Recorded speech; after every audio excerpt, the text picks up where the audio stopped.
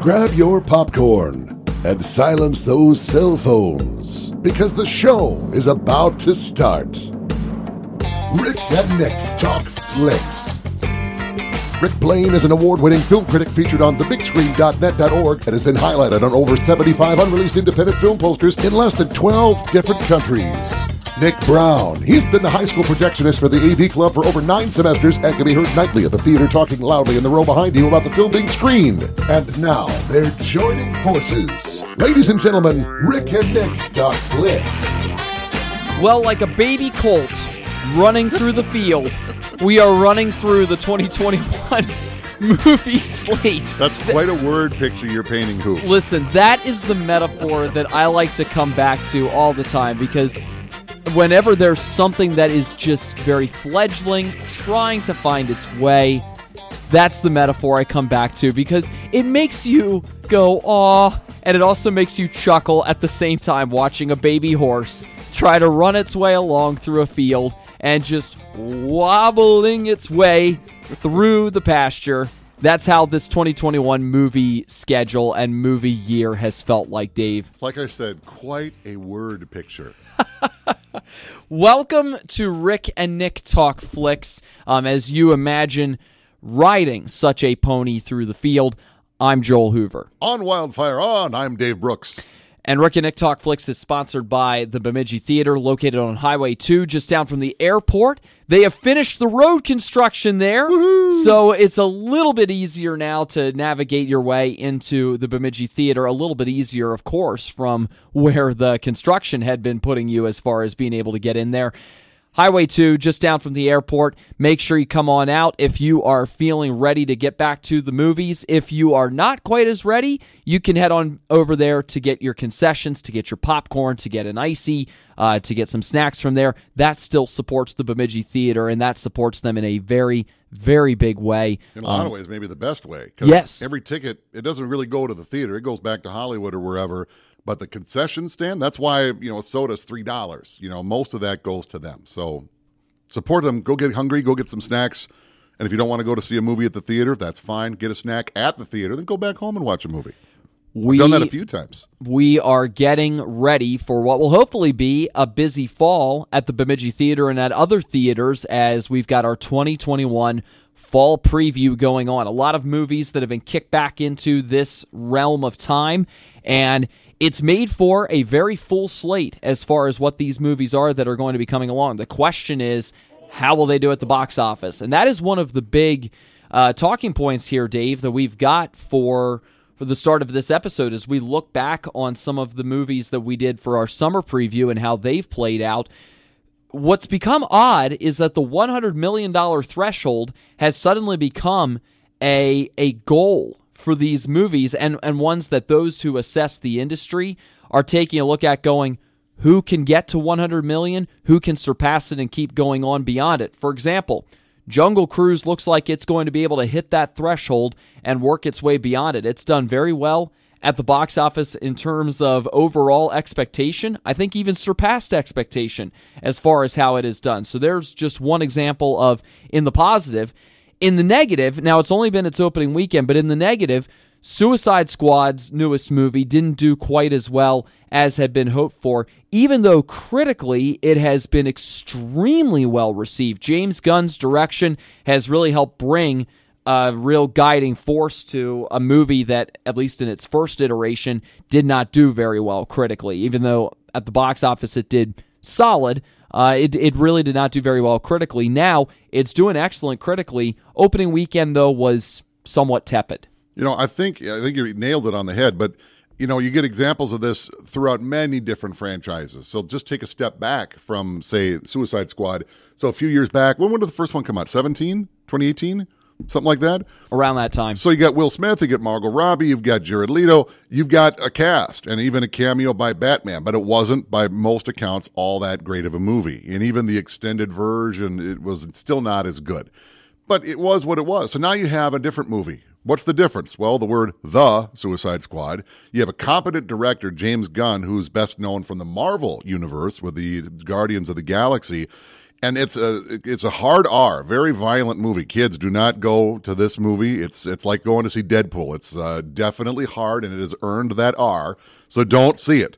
But see it when you're older. But parents, do not take your kids to see it. But by all accounts, it's a far superior movie. You got Margot Robbie back, but you got John Cena. You got at least the voice of Stallone.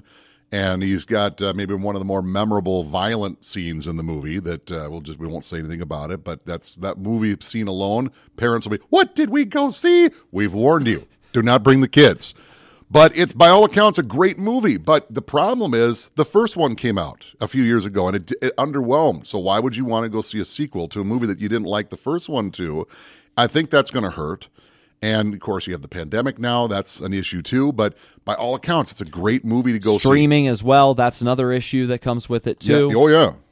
Absolutely. So you put all of those together, and that's what you get. By the way, I want to go on a quick rabbit trail. Okay. Because you mentioned Deadpool. Did you hear a story that came out recently regarding an idea that Ryan Reynolds had for Deadpool Yes. and Disney? You did hear about that. Yes. You heard about his idea Funny. for him meeting the hunter who killed Bambi's mom and doing an interrogation, but it wasn't going to be interrogating him. It was going to be asking him all these questions like, how can I become the most hated character in Disney, the most loathed character in Disney? It was going to be an appreciation kind of interrogation. He wanted to do one of those Disney shorts to do that, one of those famous Disney shorts. Disney sadly turned it down. Well, they don't want, cross-pollination of their various Disney brands, but that's kind of the point.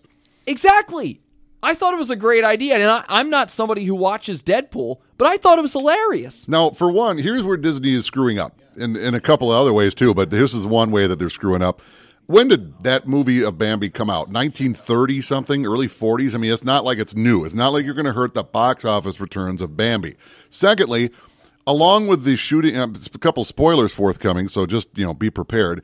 The shooting of Old Yeller, the shooting of Bambi's mom, aren't those almost universally what movie moment made you cry the hardest? Along with E.T. dying before he comes back. Isn't that on the top of the list when Bambi's mom gets shot? Heaving cry, heaving really sad cry. Yeah. So you embrace that. You spin it on its ear a little bit and have fun with it, and maybe you get a few more purchases of a Bambi DVD, or some people that are going to, I never saw Bambi. Let's get Disney Plus and see Bambi. And then we'll watch Deadpool get his revenge on Bambi's hunter killer. Why not have a little fun with it? Get his revenge. It sounds like he appreciates the guy.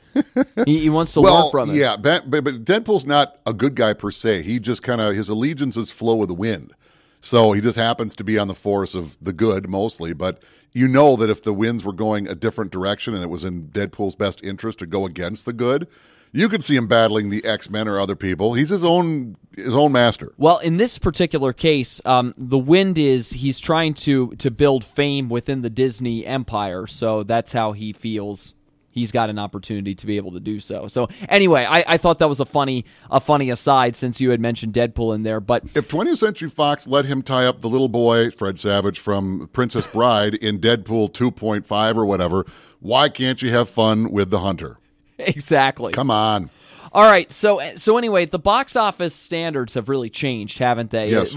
Given the pandemic, given streaming, which we'll get to another streaming story here in a moment, it really has changed standards as far as what's expected at the box office or what is hoped for at the box office and what might end up doing big business. Even as we look at these movies that are going to be coming later this year, which we'll do here in a little bit, a lot of the thought in the back of the mind goes to how well is this going to perform at the box office given all that's going on otherwise and how willing people are to get out and go see movies.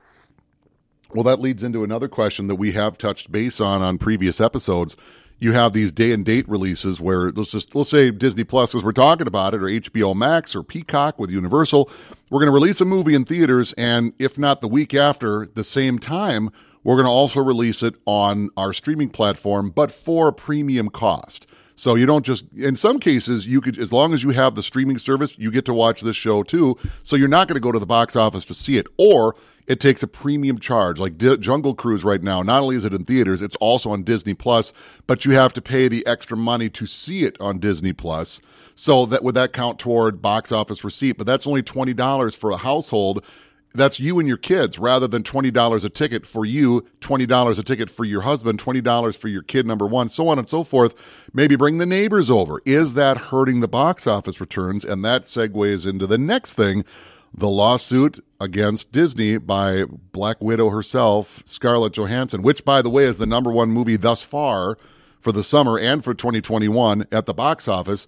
But because it's streaming and it's in theaters, does that hurt the box office return because of the back-end deals? So just real quick crash course, when you get an actor to do a movie, it's not as straightforward as, okay, we're going to pay you $20 million and that's it. Sometimes that's the case, but a lot of times actors will take a lower fee up front. Okay, you pay me $10 million, but then there's the back-end deals. If the box office makes this, or we reach this goal or this milestone, then this bonus kicks in. So I'm getting $10 million guaranteed, but with this bonus and all the potential bonuses kicking in, I could make 20, maybe 30 million. Maybe I get a percentage of what it makes overall. That's why Alec Guinness made out like a bandit when he did the first Star Wars movie, and George Lucas too. That's how that works. So now that there are less people going to the box office, and not just because of the pandemic, but because people are watching it on streaming, does that hurt Scarlett Johansson, kind of the spearhead of a lot of other people behind her too, in the very similar predicament, stepping up for this? Yeah, it has. This lawsuit from Scarlett Johansson has raised some of the concerns that it's touched on somewhat. Some of the concerns that you and I have expressed and others have expressed in regards to streaming and some of the issues that you run into. But it's brought it up in a new way because, like you said, they are expecting a certain cut. These actors who are involved in these movies, they're expecting a certain cut from whatever the final make is at the very end of it. So when you make a decision like has been made this year to go, we're going to do same-day streaming and make that available to people, that's going to take a chunk out of what you could possibly make at the box office. And an article that I was reading when we were getting ready to talk about this brought up a great point, that there is a massive amount of ambiguity involved with streaming in regard to how many people actually are streaming an individual product on, in this particular instance, Disney Plus. How many people are actually streaming that product and watching it? And then with a more premium kind of access that's necessary to be able to watch a movie like Black Widow, how do you extract a certain piece of that revenue away for the people involved with the movie? How has that been set up? There's a lot of ambiguity that this lawsuit is correctly bringing to light. I'm curious why this wasn't an issue until after the movie release, but perhaps maybe that was intentional, or maybe that was the only thing that Scarlett Johansson could do, was wait to be able to make some kind of statement like this until after the movie actually came out. But it does raise a great point that with streamers, and this has been the case with streaming services in recent years, especially I think of Netflix and all the variety of original content that they churn out over and over with no regard to however many people may be watching it and how good that stuff actually is. It's a great spotlight on the fact that with streamers, there's a ton of ambiguity as far as how many people actually are watching that stuff. And that's been an issue where sometimes they tend to be very tight-lipped. Exactly. Of the various streaming services, but when they do really well, like Jungle Cruise, they were all too happy to put out, this is how many people downloaded this, and that was that. When Netflix gets the next episode of Stranger Things out, oh, this is how many people were watching, it was great. But sometimes they're real tight-lipped about, oh, it was great, it was the highest debut. Debut of what? Are you lying or are you spinning it? So there's that. Maybe things are like, Scarlett, don't worry, we'll get you taken care of. Wait till this happens, but it never happens. The numbers are never released as far as the streaming services, and they're not, required to do so. It's not like the box office where they have to let those numbers out. They'll do it if they choose to. So maybe that needs to change. But also contract status. They started work on Black Widow in, 2016, 2017. There was no pandemic. COVID-19 didn't exist. There was no Disney Plus. There was no Disney Plus. Streaming was in its infancy at this point. So you didn't factor that in. So your contract is written pre-COVID. Well, now COVID changes everything, but the contracts weren't adjusted accordingly. But there have been exceptions to that where, say, Wonder Woman 1984, which helped launch the streamer, which is HBO Max, There were whole new bonuses given out to Patty Jenkins and Gal Gadot, who directed and starred in Wonder Woman 1984, to make up for that. But then you had John Krasinski, one of the stars and directors of A Quiet Place 2, starting to bring up some concerns. Well, wait a minute, saying exactly what Scarlett Johansson is, but then he got automatically picked up for a third movie. We'll cover you in the third movie, so no need for a lawsuit. Without giving away more spoilers, we do know, we've already mentioned there will be spoilers. Scarlett Johansson's character has died already in the last Avengers movie, and this movie is not a follow-up to that. It's a prequel to that. So she's still around. Clearly, this is going to be the last Black Widow movie, at least to star Scarlett Johansson. This is her swan song. She gets her own movie. She's not coming back. And now she's probably really not coming back because she's gone against Disney. But one last point is Don Iger for a long time was the CEO of Disney, and he just recently stepped down, and I'm having a brain fart here who the new guy is, who was his successor.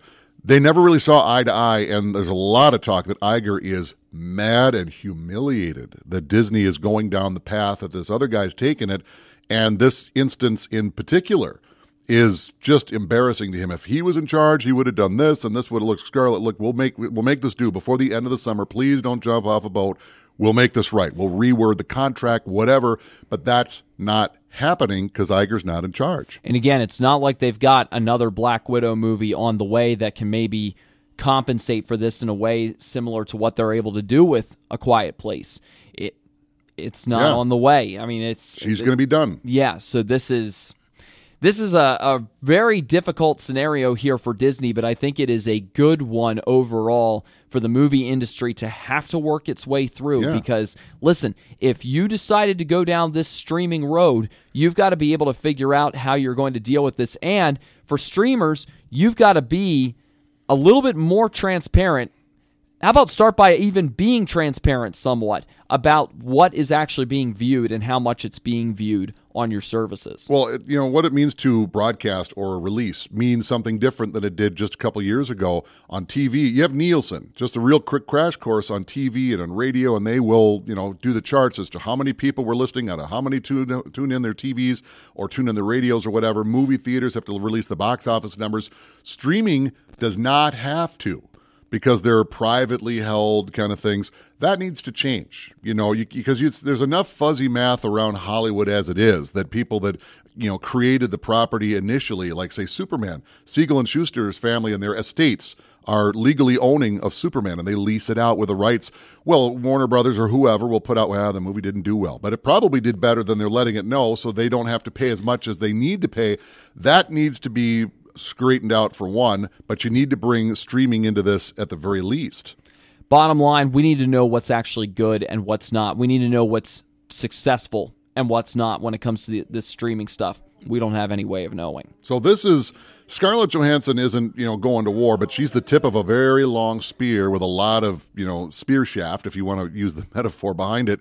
A lot of people that are feeling in a very similar predicament, and future contracts, if they're not already, need to be airtight with their language as far as how things are going to go, and that's going to have to include revealing what the streaming numbers are. Well, if you make X amount at the box office and X amount in streaming, then they need to make that releasable. And whatever union or whatever needs to force that, they, SAG and so forth, all these unions in Hollywood, they're powerful. If they say no, we've seen it in the past, they'll shut down, and things just don't get written or don't get starred in or whatever. And that shuts down Hollywood. And if they want to see that happen, then continue to be oblique about how things are moving forward and what you're taking in. Because if you're going to try to hold on to it and hold all those acorns for just you, it's going to cause problems like we're just starting to see happen. Yep. This will be an interesting one to watch where it ultimately goes. All right, are you ready to talk fall preview? Let's talk what is coming. So thankfully there will be minimal spoilers because these movies aren't out yet. But we're going to take a look at we're calling it the fall, but this is really the end of 2021, so it'll bring us up to the end of December. So what's coming out Labor Day weekend through Christmas time, New Year's? And we've got a good slate. We do, yes. We should, with all the movies being held back. So we're starting off first weekend in September. We're looking at the Speaking of Marvel. And speaking of Marvel, yes, Shang-Chi, The Legend of the Ten Rings, is coming to theaters. This is the continued expansion of Marvel. Shang-Chi is one of the newer Marvel characters too. I forget how recently he came into the picture in terms of the comic book realm, but he's hitting the big screen now as one of the new parts of the next phase of Marvel. Phase 4. That Phase 4 really has done a lot of streamers. Speaking of, not to get away from Disney and Disney Plus, they've been limited series with WandaVision and the Falcon and the Winter Soldier, and now you have Loki, and there's more coming. Hawkeye's got a limited series coming. Well, now we're getting on back to the big screen for the first time since Black Widow, which just came out, of course, which was really the first big screen release of this. Now we're not only just going into Phase 4, we're breaking new ground and we're expanding things, since a lot of the core Avengers characters are more or less done. Robert Downey Jr. is done with Iron Man. Now Black Widow's done. Thor going to keep going with the Guardians of the Galaxy. Benedict Cumberbatch is going to be showing up in the new Spider-Man movie. So some of those guys are continuing and some are done. And we got to expand that ground. So now we have Shang-Chi coming in. So Marvel's going to have a big fall. They have a couple of movies coming out. And when you factor that in with Black Widow from the summertime, 2021 has been very sparse of, anything, but Marvel too. It's starting to get caught up, and fall in particular. It's really going to go zooming off. Yeah, getting revamped again after, like you said, going into more of a streaming sense with things that came after what they had with Endgame, and now getting new characters involved too, and a very Asian focused story here as well with what they've got with Legend of the Ten Rings and Simu Liu leading the way there on that one. So, and with the Ten Rings itself, when the Mandarin came into Iron Man 3, they were part of the Ten Rings. So let's learn a little bit more. Of course, that was more of a terrorist group. But what is the Ten Rings in and of itself? Was it something that got perverted? Let's learn more about that, and this will be it. So Marvel's coming back in a big way, and they're going to strike. I can't keep saying Memorial Weekend, Labor Day weekend, which is just around the corner here. They're going to strike. Let's hope for good things. Yeah, and continuing to expand the ever-widening world of Marvel, which I don't know how they do it sometimes, but doing it again here with that movie coming along there. Not to mention the third. The ever-widening world of Disney, because now they're doing more live-action remakes. Cinderella. Do they own Cinderella? Because Cinderella wasn't just originally Disney. That was a book, like a fairy tale, but they did the best-known version of it. Yeah. So do they own it now, or do they just get to remake their own cartoon version from the 40s or whenever into live action like everything else? Because Cinderella is next up on the block. It is. And I don't know, is this one a Disney release? Yeah. Oh, it is. So they're doing 2 Disney releases in one weekend. On the same week. Well, you got one for the boys, one for the girls. But you've got great singers doing the role, because Cinderella going to be a musical. Clearly, you got pop singer Camila Cabello, Idina Menzel, who's, of course, really made her chops with Frozen. Yeah, they're really leaning into the musical aspect. By the way, I'm sure there are a lot of ladies who would enjoy going to see Shang-Chi as well. Don't get me wrong. Don't get me wrong. But yeah, and a lot of guys who, or maybe some guys who would be interested in checking out a musical. I don't know. But West Side Story, come on. We'll get to that. Yeah, Cinderella coming up that same weekend then. Like you said, Camila Cabello is at the center of that one. Looks like it's very, very musically focused with what they've got in mind with it. The Cinderella story has been done in so many different ways and so many different kind of approaches and so many different titles too. We've seen it under different titles as well. I'm curious what this latest iteration of it is going to try to do as far as doing something different with the same story. Well, I think rather than what they did say, like with Beauty and the Beast and Under the Sea with The Little Mermaid, when they really kind of revitalized the cartoon realm, this might have a pop soundtrack to it. I mean, very pop, very non-Disney-esque, so to speak, unless you're talking like Hannah Montana pop soundtrack. You got Camila Cabello. Clearly she could sing. Idina Menzel, yes, she could sing, but maybe more so than even just what the Frozen did, where they made the movie. This could be something that you're not hearing, a lot of songs from Frozen playing on stations that aren't Radio Disney. This could be something else. I guess you could say that they might be trying to have the best of both worlds. That one went completely over your head. That's a dad joke. That's such a dad joke. You said Hannah Montana. So that's like the only thing that I know as far as like Hannah Montana, best of both worlds, because I hear people sing that song sometimes, and I've heard that song before. Moving on. Yeah. September 17th. I didn't watch that show as a kid, I promise. Are you familiar with Jim and Tammy Faye Baker? This is before you were around, but are you familiar with who they were? No. Okay. I am not. Well, they're doing a biopic now. The Eyes of Tammy Faye, as in Tammy Faye Baker. Now, back in the 80s, the big TV pastor types and all this, send money to this.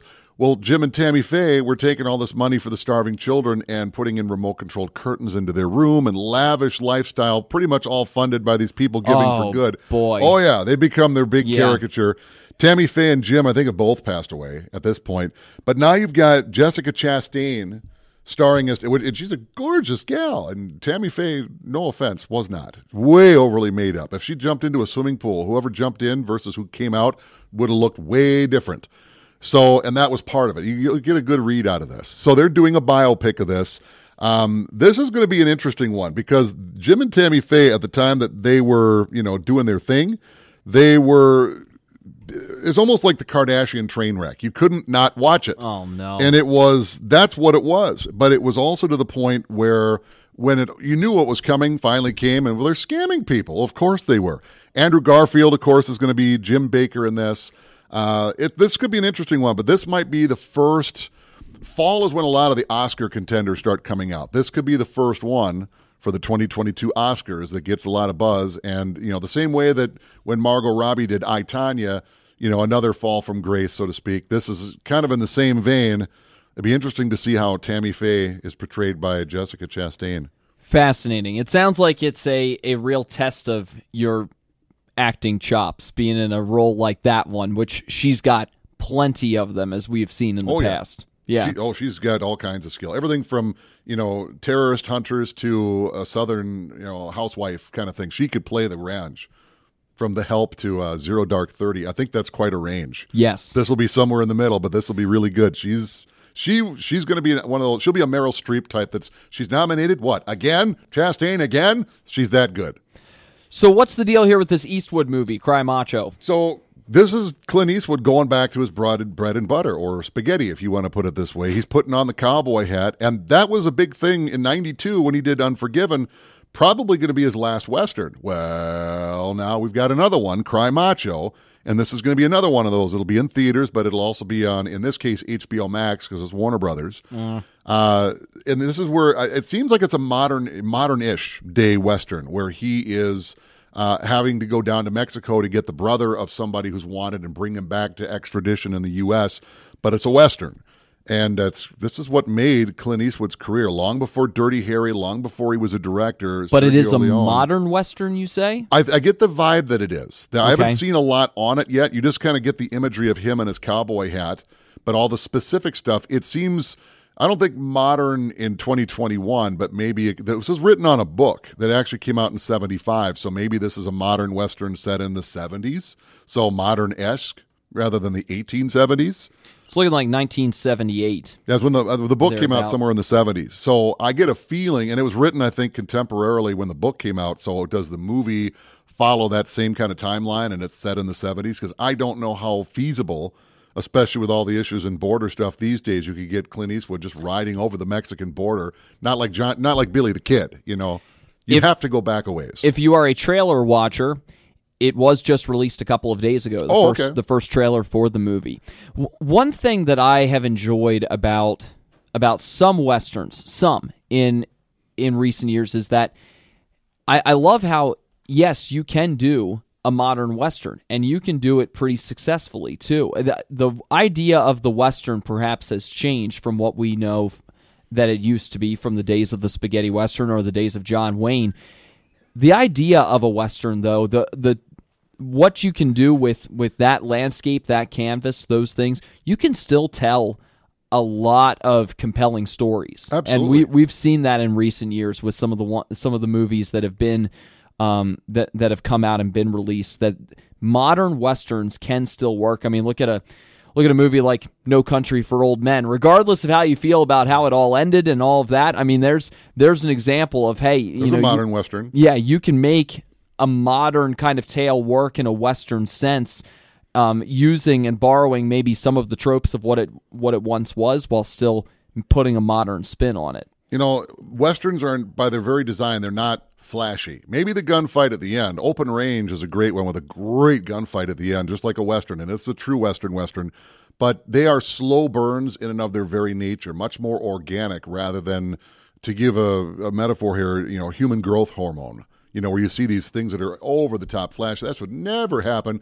These are much more grounded in reality, much more rooted. I like Westerns. There are bad Westerns, but most Westerns, they're good. I like them. And this one has a lot of potential to be pretty good. Another recent one, Hell or High Water, from about 5 years ago, too. That was another one that succeeded in that same vein. And there's going to be another Western coming out this fall. I cannot remember the name of it. Idris Elba's in it. I'm having a brain fart on it, but I'll come back around to it. But that also, the fall with 2 Westerns that both could do pretty good.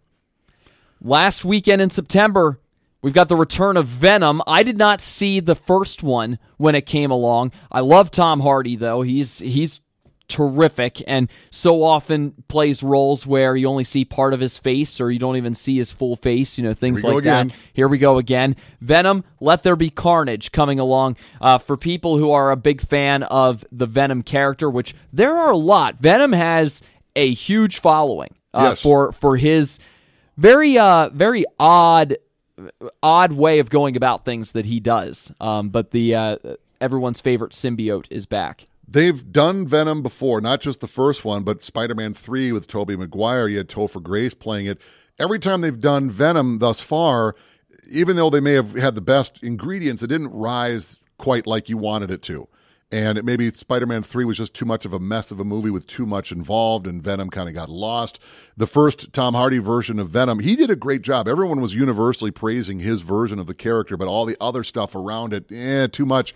Here's where it's almost the inmates running the asylum in this case. Now, Tom Hardy had a direct role in the story of this movie. Rather than just being an actor, here's your part, do it.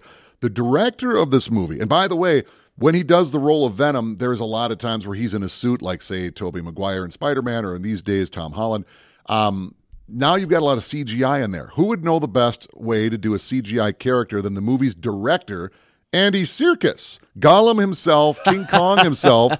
If anybody knows how to work, A, with special effects, and B, motion capture, this is the guy that is pretty much single-handedly pushing the Academy toward maybe a new category for Oscars, best motion capture performance, or at least bringing it into other characters. He's done it. And so you have Tom Hardy, who did a great job in the role, now having more of a stake behind the scenes, Andy Serkis, and a great supporting cast also. This one might be where, like Deadpool, they did Deadpool before they did the first Deadpool movie, and it was just kind of And then they did an actual Deadpool movie with Ryan Reynolds involved directly behind the scenes, and clearly the results speak for themselves. I have a feeling we're about to see the next coming of this character, a la Deadpool, a la other characters that have finally been done right. Suicide Squad. When you get a good crew that knows how to do it right, the Suicide Squad, much better than Suicide Squad. Yeah, so Venom getting another go-round here with this one coming up at the end of September. Then we get into a pair of kids' movies going head-to-head Halloween vibe on the same weekend, the first weekend in October. Yeah, with a Halloween vibe to it. I don't know. I'm wondering if maybe one of these movies will do better than the other one weekend, and then it'll be a role reversal the second weekend. I have no clue if that'll be the case, because we've got a pair of sequels and a pair of animated sequels and a pair of kids' animated sequels. Hotel Transylvania, Transformania. Sounds like a crossover with the Transformers franchise. It kind of does, yeah, and Addams Family 2 going head-to-head with each other. The Hotel Transylvania franchise has continued to churn on and on and on. I don't know sometimes how they do it. Some of these kids' movies that are able to find a core audience that they're able to get a good working niche out of, and then they just keep it rolling. But it seems like we've got a shift here. You know, how many are there to before this one? 3? And Adam Sandler was front and center of those. Adam Sandler not involved in this one. Andy Samberg, another SNL alum, is taking over. And you got an impressive voice cast here. So might this be a sequel kind of reset, or whatever you want to call it, going into a different direction? You know, maybe one was getting a little tired. You need to come up with something fresh and new. I kind of get a vibe that is going to be what this is. Well, the Addams Family has had a similar solid cast that they've got going on. Yeah, a resurgence, plus now doing the cartoon version of things, which I think the Addams Family lends itself to being very cartoon friendly as far as what you can do with that. Although, I mean, it's hard to beat when they had the live action version of that going on. But They've got a great voice cast for that movie as well. Yeah, we saw the first one, the cartoon Addams Family. You've got Oscar Isaac, you have Charlize Theron, you've got who was Hit Girl? Chloe Grace Moretz. Yeah, great show. I love every version, all the movies and the TV show and the cartoon. And they're doing a live action series Wednesday based on the character, which has got a live cast. They just cast Rachel Weisz as Morticia for that one. That'll be interesting. But the first Addams Family cartoon movie, it was great. It was wonderful. And so it does say, let's do it again. And that's exactly what my kid loved it. And so if this is more of the same, and at this point, Addams Family hasn't retreaded this enough so that, let's do another one more of the same, you can get away with that. But after enough, you need to choose something different. Will they do an Addams Family 3? Will they change it up? Will they kind of pass the torch from the cartoon to the Wednesday show? We'll see. It sounds like you've made your choice as far as which of those two you would rather watch. We'd probably see Addams Family 2 if we had a choice, because my kiddo is beginning to like the Addams Family. Well, he knows it's coming, so okay, we'll go see it. So Hotel Transylvania, he's seen some of them. They're okay, but he liked this one because we saw that in the theater. And they keep stretching that out like it's silly putty. Yes. Yes. Now we've got one. We've already talked about it. Yeah, it feels like we have talked about it ad nauseum here over the last year and a half, because we have talked about it ad nauseum for the last year and a half. But it's been scheduled ad nauseum and rescheduled. And this is what, the fourth date now? They have yanked the rug out from under my feet. They have yanked the football away like Lucy from Charlie Brown. I have a friend who I'm probably going to go see the movie with. He sent me this gif of Amanda Bynes from one of her characters from All That going, "We're going to go see it eventually." Yes. Eventually looks like maybe it's possibly going to be for real on October 8th for No Time to Die. James Bond is back. Daniel Craig, maybe. I've had, I'm skittish here because it's of how the last year and a half has been with waiting for this movie. Yeah, we should probably have said this right up front. We don't say that these dates are concrete, because if we've learned anything already, they're going to potentially move. We still have our spring preview for 2020 up in the archives. I think maybe 7 of those movies came out on their date, and everything else still hasn't come out. So stay tuned. All of these dates are all subject to change, obviously. So now that being said, even though we said it late, will it come out? This one looks good. This is going to be Daniel Craig's last outing as Bond. There will be a new Bond after this, and they've had plenty of time to get the details on this right, and maybe even get an early look. There's no early buzz yet, but it could be good. There are some rumors that I'm not going to jump into when it comes to this, but you kind of get the idea at the end of Spectre that Bond is leaving. And based on some of the trailers you'd seen, Bond has left and is kind of coming back in, kind of like Casino, or not so much Casino Royale, but Spectre, where he was thought to be, Spectre, where he's thought to be out there of Skyfall, I'm thinking, where he's kind of out of the service and presumed dead. He's kind of retired, and one of the rumors is confirmed that there's a different 007 that's not Bond. Yep. So Bond is just a code phrase. Well, Bond has vacated the code phrase. We'll pass it on to somebody else. Now Bond is back, but he's not really 007. It's going to be interesting how the dynamic plays out, but this is going to be his last one, and there will be a new James Bond actor. Let the speculation commence. Well, it's already been going for years, I know. Yeah, I was going to say, I was like, wow, that's been going on for a while It's now. always going on. Yeah. Well, when this guy's done, this guy would make a great James Bond. So Tom Hiddleston maybe, Idris Elba maybe, could be interesting. Feels like we've been doing that for the last 10 years almost, as far as speculating who the next one would be. So anyway, No Time to Die. Hopefully October 8th. Hopefully it's good. Anyway, moving on. The next weekend, you have a great interest, Dave, in Halloween Kills. Jamie Lee Curtis, the Halloween franchise continues on. There is a possible endgame in sight for the Halloween series, and this is the start of it, correct? Sort of. Kind I don't of. think Halloween is ever going to die. I mean, just take a look at the chronology of it. You almost have to start breaking it down into various different universes. I mean, you can't just go watch part 1 and go all the way through whatever. There's 3 different movies called Halloween, just Halloween. This is its own thing. And when they kind of did a reboot, reset sequel, 2018, simply Halloween, it was a direct sequel to the original Halloween and disregarded any of the sequels. So now this is a direct follow-up to this one, and they're going to do another one after this. So Halloween Kills comes out this year. Halloween Ends is going to be the next year. And this, I think, is going to mark the end of... there will probably be more Halloween movies even after Halloween Ends. I'm just going to go out on a very broad limb and say that. But something tells me that the most pure genesis of the actual story is going to end with this lot. Jamie Lee Curtis is back. Even John Carpenter, to a point, is back. Doing the score, he's consulting on the story. So the same group that did the last one is doing this one. And then when we do our Halloween Fall 2022 preview, Halloween Ends is going to come up, and that'll be the end of this new trilogy, if you want to call it. I'm pretty sure that's going to be the end of Jamie Lee Curtis' involvement. Just this trilogy, though. Yeah. But okay. This is, the last one was good. This one is more like where you think it would go. Wait a minute, if this guy keeps rampaging through the same town, at some point, don't the people fight back like en masse? They do, and they're going to, and it's going to be like an anarchy rules. We're going to hunt this guy down. The whole town gets involved. Previous victims from the first movie. And in some cases, like Kyle Richards, if you watch Real Housewives, she played one of the little girls that was being babysat in the original movie. She comes back in a cameo as the same role. Anthony Michael Hall comes back as one of the kids from the first movie. And a lot of the folks involved in the last one are back. This is going to be good. This is going to be dark. This is going to be violent. I don't think we need to remind kids not to go to this movie.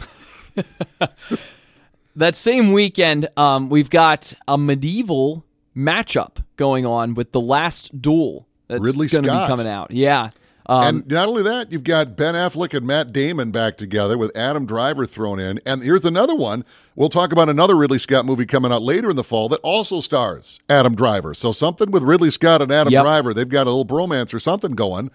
So maybe he's a new Martin Scorsese and De Niro partnership of some Adam sort. Driver is just really good at what he does. Yes. So it's no surprise that he's in a couple of movies here this fall, this being the first one where it appears as if he and Matt Damon are pitted against each other in a duel. It's a true story about the last, I forget what year it was, like maybe 14 something, the last sanctioned duel that wasn't, illegal in France.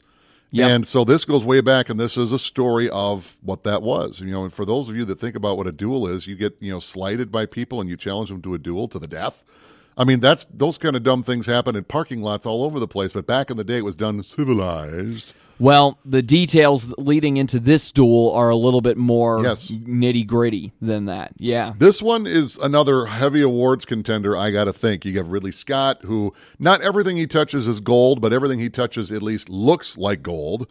Some of those Alien prequel movies, not so much. And others too. But this one has got every potential. You've got Affleck and Damon not only starring in it, but they won an Oscar for screenwriting, and they're involved in the screenwriting on this. So this one could be truly glittery gold, The Last Duel. And I think it'll be confusing with the Ridley Scott movie, followed with Adam Driver, followed by another Adam Scott team up. He's a golfer, Adam Scott. Yes, the Adam Driver and Ridley Scott. This will be a nice, I kind of went a Bennifer route, put them together. October 22nd. Big looking forward to Dune. A lot of people are very hyped about Dune.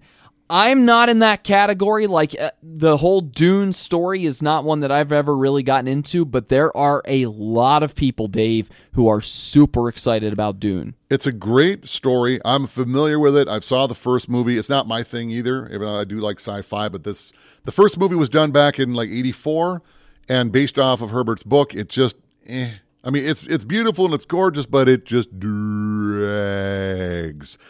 So now we've got another one that's looking to be a lot more souped up.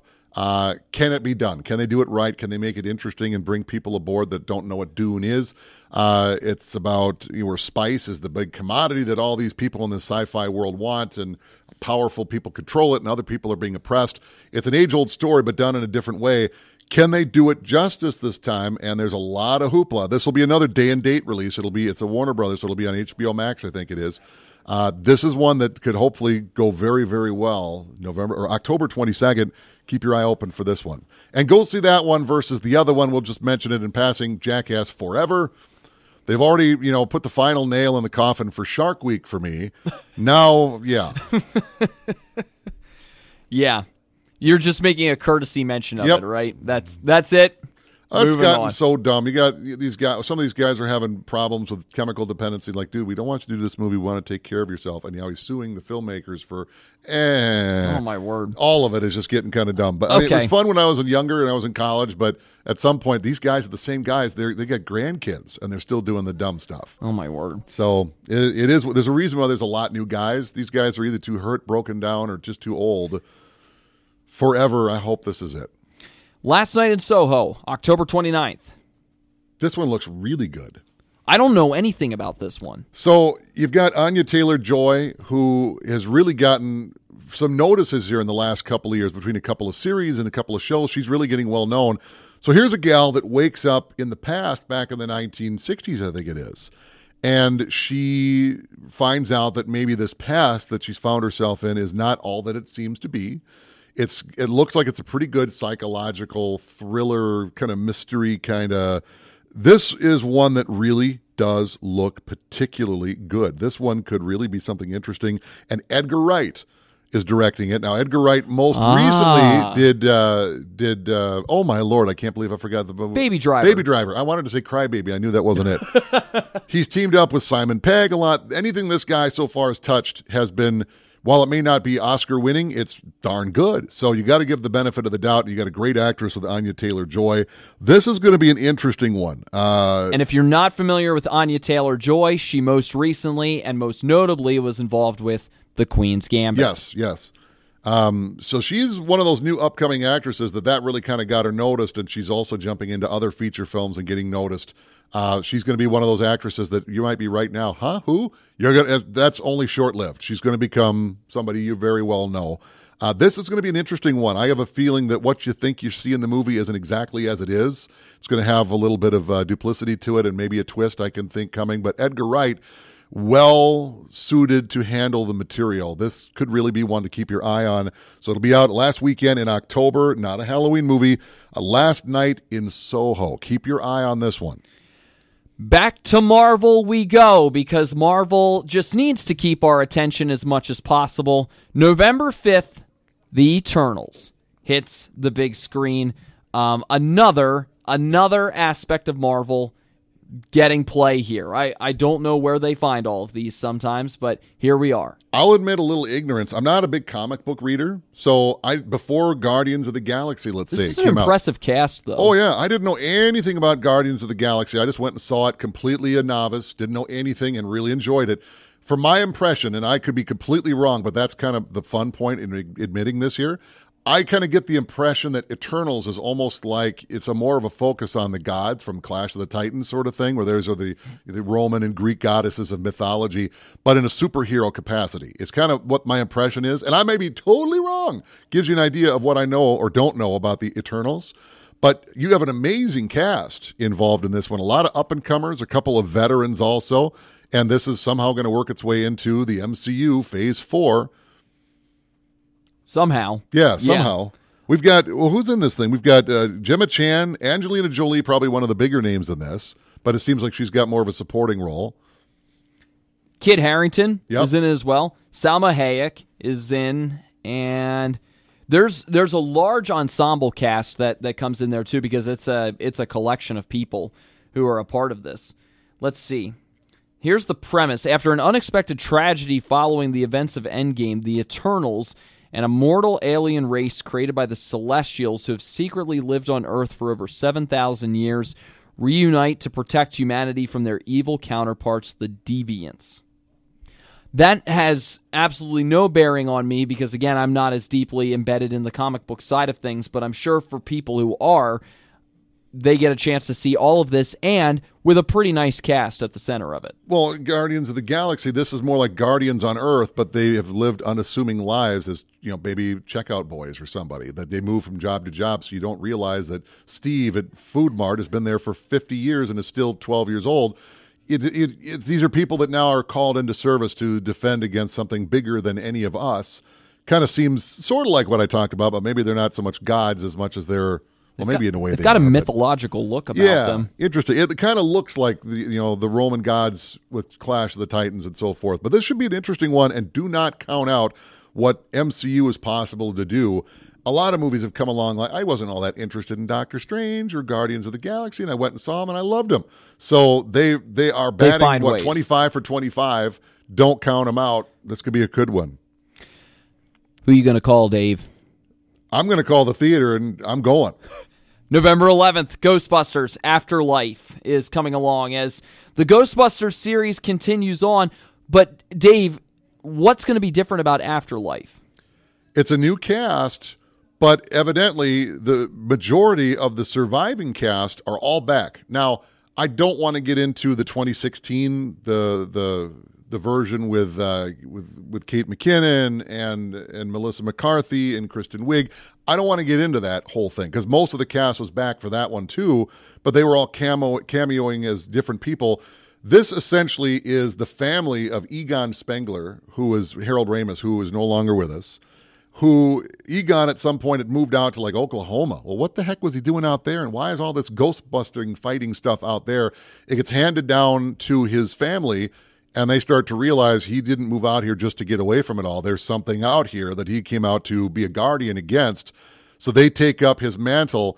But everybody, I think the exception of Rick Moranis, who's more or less retired, everybody that's still around is in it, not just as some other random character, but Bill Murray is back as Venkman. Bill Dan Murray, Aykroyd is Dan back. Aykroyd, Ernie Hudson, Sigourney Weaver, They're all and back. Annie Potts. They're all back, even in a small role, but they're all back. And so not only that, this movie is directed by Jason Reitman, who's the son of Ivan Reitman, who directed the first two.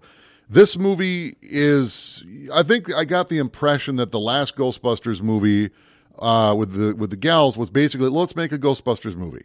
They didn't bring anything new to the table. I mean, they had a great cast, but all the ingredients weren't there.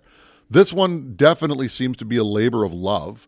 It picks with up some serious attachment to the mythology of the series. There was no attachment on any level at all, really, with the last one compared to any that had come before. This one is a direct sequel, more or less, maybe 30 years after the last one, and everyone's back in front of and behind the scenes. This one looks to be, it brings something new to the table. It does bring something that the other one lacked, which is something special. It's certainly not from a lack of talent, but this one, there's a buzz around this one more so than the other one, and has nothing to do with guys or gals. It just seems to be that let's make a movie because we want to, versus, let's do another one, we'll make some money. Now, as far as making a movie because you want to, and you want to put together a really slick cast for it, how about a slick trio for the next movie that we've got, Red Notice? This could be good. Dwayne Johnson, Gal Gadot, and Ryan Reynolds all together here for a movie that involves an art thief, I believe, and what looks like a lot of intrigue. And I think this is tied into Netflix, too, isn't it? It looked like HBO was going to do this. This would be coming on HBO Max, but Netflix got the distribution right, so it'll be on Netflix. And I think it's coming into theaters also because Netflix does have some of those too. So you have Dwayne "The Rock" Johnson as an FBI profiler, and he's somehow teamed up with a master art thief and a master con person, which are played by Gal Gadot and Ryan Reynolds. This, you could see straight man comedy sidekick, but great talent all across the boards. It seems like kind of a screwy version of the Thomas Crown Affair to some degree, but with a lot more comedy worked in. This could be good. This really could be a good movie. Apparently, it involves the world's greatest tracker, that's Dwayne Johnson, the world's greatest art thief, that's Gal Gadot, and the world's greatest con artist, and that's Ryan Reynolds. And they're all coming together here. Who's going to screw the other one, or are they going to try to find out a way to work together, and there could be some bigger thing at play, and maybe the FBI guy, The Rock, has to realize what the greater good is here, and maybe it's not what the FBI... who knows? I'm speculating, but this could really be a fun movie. It may not be the most complicated movie, but it could be a real crowd pleaser.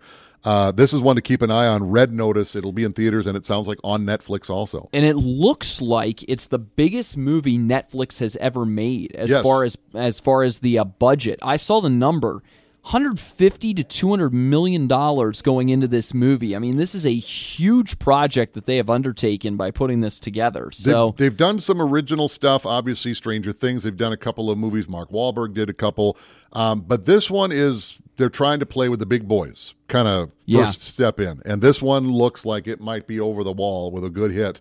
Keep your eye on Red Notice. It'll be coming out early mid-November. This could be a fun one. Next weekend, pretty big weekend. Two movies that are getting some headlines going in, and the first one of a sequel that people have waited a long, long time for, including you, Dave. Top Gun Maverick you've had to wait a little bit longer for it, but Top Gun Maverick is hitting the big screen. A lot has been talked about the fact that Tom Cruise has really put a lot into this movie as far as the stunts and the work that went into this. Now we get to start seeing the payoff later in November. And the funny thing is, it got delayed even before the pandemic. They had a pretty good movie on hand, and Tom Cruise, who's not just a star in this, he's a producer, we could do better with the photography. So we're going to reshoot a lot of this stuff with actual planes, and there are moments where we've talked about him and his stunts. He is, at times, in full control of some of these jets while he's being filmed, and it makes, I guess, for an amazing product. That wasn't even close to the reality when they did the first Top Gun movie. Those were shot on stages, But this is for real. When you see Tom Cruise flying a jet, you are actually watching Tom Cruise fly a jet for the brief moment that they film it before he hands control back to whoever. But this one looks to be good. You've got Miles Teller as the son of Goose, and in real life, this looks to be mimicked here in the film. Fighter pilots are becoming less of a thing, and drone pilots are kind of taking over. So you've got an aging dinosaur that is Maverick, who kind of refuses to move forward with the times. Even Val Kilmer has a small appearance as an admiral. And Val Kilmer, of course, in bad health these days. He's got his own documentary. Apparently, he can't even really speak anymore. My. So maybe this is one of the last roles before whatever they did to his voice box was done. But this is a labor of love. It looks to be good. And even when I showed you the original Top Gun, you're like, yeah, I get what the appeal was. This was a fun movie. Not a great movie, but it was fun. And it was enjoyable. It was a crowd pleaser. I have a feeling this movie is going to be just a notch above that. It'll be slightly more than just a Pepsi commercial. Well, if the visuals and the technical aspects of it are anything to go by, I mean, that will certainly help. We'll see what they do with it as far as story. Yeah. I think that's going to be the key kicker here, because they've got the rest checked off big time by the looks of it. Let's see what else they can bring to it. Same weekend, if you just see the title, you wouldn't know what you were going to think. You'd see another medieval story, but it isn't. Nope. And I was watching the Olympics coverage, so I saw the trailer for this, and it is a very interesting looking movie, King Richard, starring Will Smith, and it's the story of Richard Williams, the father of Venus and Serena Williams. Talk about, really their collective story, I should say. Well, yeah, this guy, you knew his daughter's a talent, and he absolutely honed that. Social life be darned, you're going to become the greatest stars that this sport has ever seen, and they have succeeded at that. I mean, how many Olympic medals and Grand Slam titles and Wimbledon titles and so on and so forth have these girls done? I mean, they are the Michael Jackson of the Jackson 5. They are the Tiger Woods of golf. They are, you name it, and their fathers behind them every step of the way that really made it happen. This is going to be a very interesting story. Will Smith, I think, in a way, needing a career comeback a little bit. This could be it. This could be Oscar talk. He might actually land it this time. He's come close a few times. This could really be good. King Richard. Yeah, it's a very it's got me very intrigued as far as how they'll tell the story of all that he did as far as propelling his daughter's careers forward, and like how much emphasis will be on him, how much emphasis will be on them. There's so much to unpack with this going into it. Oh, yeah. What kind of response will there be from the Williams family, too, to this movie as well? That was another thing that I thought when I saw this trailer when they released it during the Olympics. I was like, I wonder how the Williams family, just on the whole, is going to take this movie, too. So, or how involved have they even been, if at all, with this? So, we'll see. We'll see what comes along with that on November 19th. Have we talked about Ridley Scott and Adam Driver yet? I feel like we have. It sounds vaguely familiar. Not enough. Why not another one? Not enough. The House of Gucci is coming out on the 24th of November. This is interesting. Another Ridley Scott movie. Adam Driver's in it, but now you have Lady Gaga. All-star cast. Al Pacino is in it. And this is a true story. The Gucci brand, everyone knows about it. There's been murder and backstabbings and so forth within the family. And this is let's call it dramatized true story of some of what had gone on behind the scenes, and it should be a very lavish production with the cast and, of course, Ridley Scott. 2 movies in the fall, both with Adam Driver and Ridley Scott together. Don't get confused. So House of Gucci will be the other one that comes out here at the midpoint, late part of November. This should be I think, another potential awards contender. And Lady Gaga, Great singer, and we all know. And after A Star Is Born, and she's done some other work, she's got some good acting chops. And is starting to get a few projects come along where she's been involved with it too, with this now being the latest one that she's gotten into. She's always had talent, but when you show up in a meat dress, they start to look at you sideways. But when you start showing up and doing some amazing singing, I mean, really not pop catchy stuff, but I mean, blowing it away at some amazing acting work. Not that you shouldn't have from the get-go, but people that weren't before are now very much taking Lady Gaga seriously for lots of various things. You could see her up for Oscars here, Golden Globes, and so forth. This could be good. There's seriously another Resident Evil movie? Sort of. Yes, there is. But this is a reboot. So we've had Mila I can't say her last name. They did, 8 of those.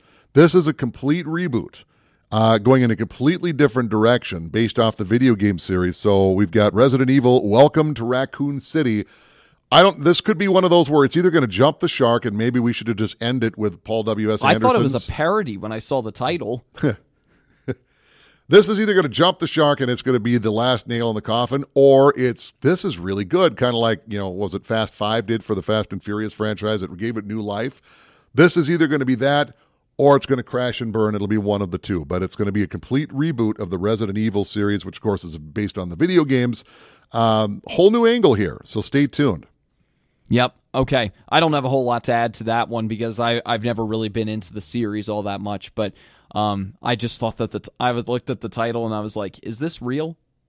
But it is. So what's the deal with Soggy Bottom on November 26th? This is an interesting one. This is Bradley Cooper plays a high school student who moves forward and is trying to become an actor. Bradley Cooper plays a high school student. Well, let's put it this way. His character is played by various different actors, including younger actors, but since high school trying to become an actor. This is set back in the 70s, and Bradley Cooper plays the adult version of this character. Okay. And this is a good one. You have Paul Thomas Anderson, who's a very competent director. This is another one that I think you're going to hear around Oscar time.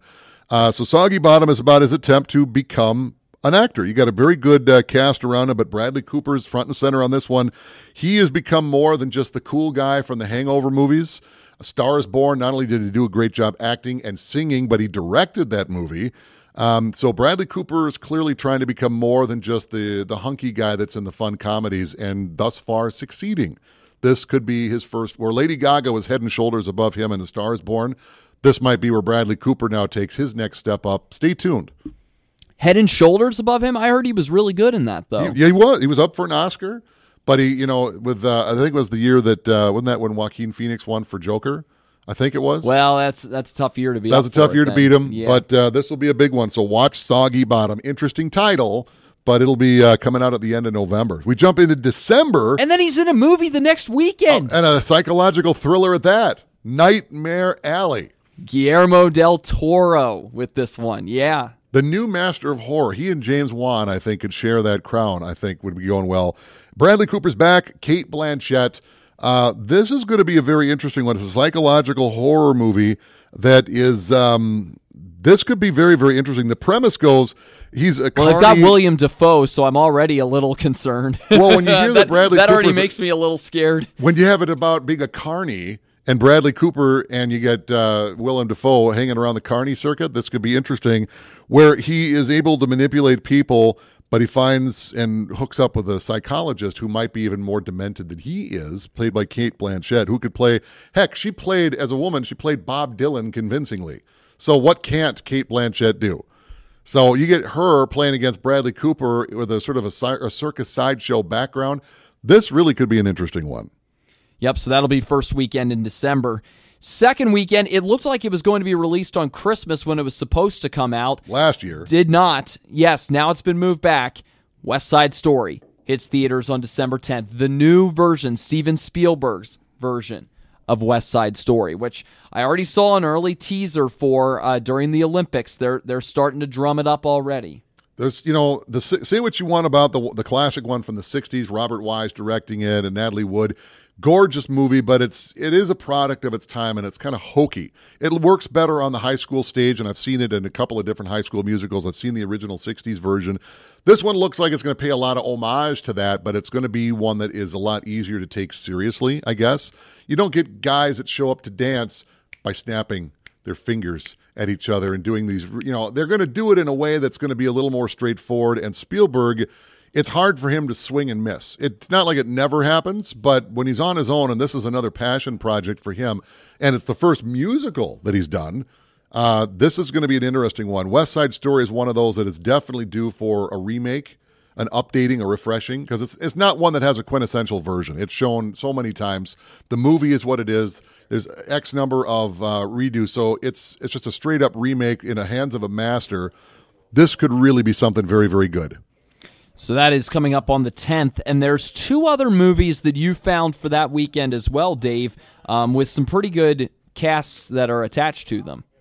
Yes, American Underdog is going to be another one of those. Got a great cast. You've got Zachary Levi, you have Anna Paquin, and American Underdog, if you're a sports guy, and this is where I'll turn it over to Hoove, who knows his sports, Kurt Warner, one of the greatest quarterbacks of all time. That's right. But he didn't go in like that. Everyone's like, who, this little twerp? Yeah, good luck with that. But he ultimately went down as one of the best ever. And here's the story. Yeah, when I looked at the title, just American Underdog, I was like, okay, but then I realized, this is the Kurt Warner movie. Yes, because Kurt Warner has got quite a story. I mean, his journey to the NFL was a very meandering one, and then got to the NFL and ended up having an incredible couple of years for his career there, especially with the Rams, then went on to the Cardinals, then a little bit later too. Very successful career, and a guy who won a lot of fans over with his story and just how he quarterbacks carried his way generally along. Aren't the big guys. They're not like the linebackers, but even as far as quarterbacks go,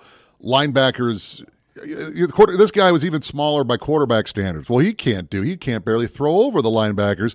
Is he in the Hall of Fame yet? Yes. How many Super Bowl rings does he have? Yes, he did just fine, and he transformed the St. Louis Rams at the time from a nobody team into a powerhouse that came really close to winning the Super Bowl on a couple of occasions. This guy was one of the best. And they did win it. They did win it once, as yes. well. Yep, with him at quarterback, and then they lost to the Patriots there a little bit later. But yeah, so Zachary Levi is going to play Kurt Warner and be in that role. Anna Paquin is going to play his wife as well. So his is a great story. I mean, I knew his story anyway. Didn't need a movie to really tell it, but it's a good one as far as for the movie treatment, so I'm curious how it's going to come off then as far as hitting the big screen. I like what ESPN could do with these things, but when you get Hollywood and they do it right, like, say, Miracle, the Miracle on Ice movie, and others like it, when they do a great sports movie, they do it right. Boy, it's just one of those that lives on eternally in the Man Cave collection, and this could be one of those. Well, I'm a big 30 for 30 documentary guy, so I understand as far as the documentary treatment and how that goes.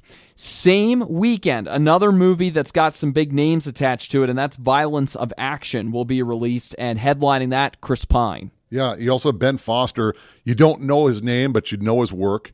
He's truly a chameleon. He's truly a method actor. He's one of the good ones, really. He's just a minute away from breaking out. And every movie that comes out with him in it, maybe this is the one. Maybe this is the one. Maybe this is the one. He's one of those guys that I'm a big fan of him. Anything that shows up with him, I'm automatically interested. So go watch this one.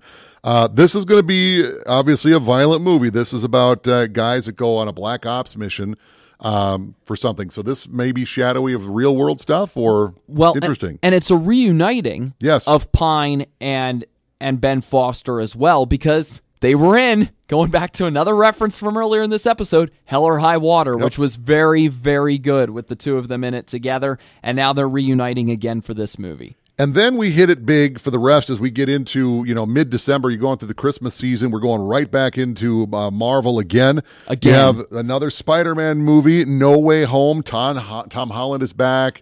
Zendaya shows up in this one, and she's a great star on the rise. Greatest Showman. She did a great job in that one, and she's a megastar. Yeah. Zendaya is huge. So she stars as MJ, whom Kirsten Dunst had played in the original versions, I guess you can call them that. The Spider-Man movies seem to be almost head and shoulders above others in the Marvel Cinematic Universe right now. So Tom Holland is back as Spidey. This one could be a good one, but you also have the returning of a couple of characters. Jamie Foxx is back as Electro, who had actually showed up in The Amazing Spider-Man when Andrew Garfield was playing it. And Alfred Molina is back as Dr. Octopus, who was in Spider-Man 2 with Tobey Maguire. They're going to de-age him to make him look. So this is more like a crossing of universes, it almost seems like. And they're doing that in the DC universe also, where you're going to have Michael Keaton back as Batman. And this is going to be an interesting one. So this one is well worth watching. Spideyverse, my word. Benedict Cumberbatch is back as Doctor Strange, taking on kind of the mentorship role since Tony Stark is not going to be doing that anymore. This is going to be a hit. This will be good. Unless they really have boffed it, and this would be the first time they have, for the MCU anyway, this is going to be a great one. Your kids are going to be pining for it, so if you're only going to see X number of movies, this might be the one to bring the kids to see. So yes, bring the kids. All we need is Jonah Jameson going, Dr. Octopus, Doc Ock. And then right before Christmas, the 22nd, it's going to be Sequel Mania, a bunch of sequels, at least right now, all coming out. I would not be surprised if there was a little shuffling, even non-pandemic related shuffling. First off, they're going to come up with a different title, but right now, Matrix 4 is coming out. They're going to come up with a different title before it actually gets released? Yes. So it won't be the Matrix 4. They're getting a little late in the game here for that, don't you think? They haven't even started promoting it yet. So no, they haven't. Not yet. But the talk is they just want to call it simply Matrix. That's the talk. We'll see. But you have Keanu Reeves is back, Carrie-Anne Moss, Trinity is back, but Lawrence Fishburne is not back. So there's no, as far as we know, unless it's some uncredited surprise, Morpheus is not back in this one. Don't know what that means. Stay tuned.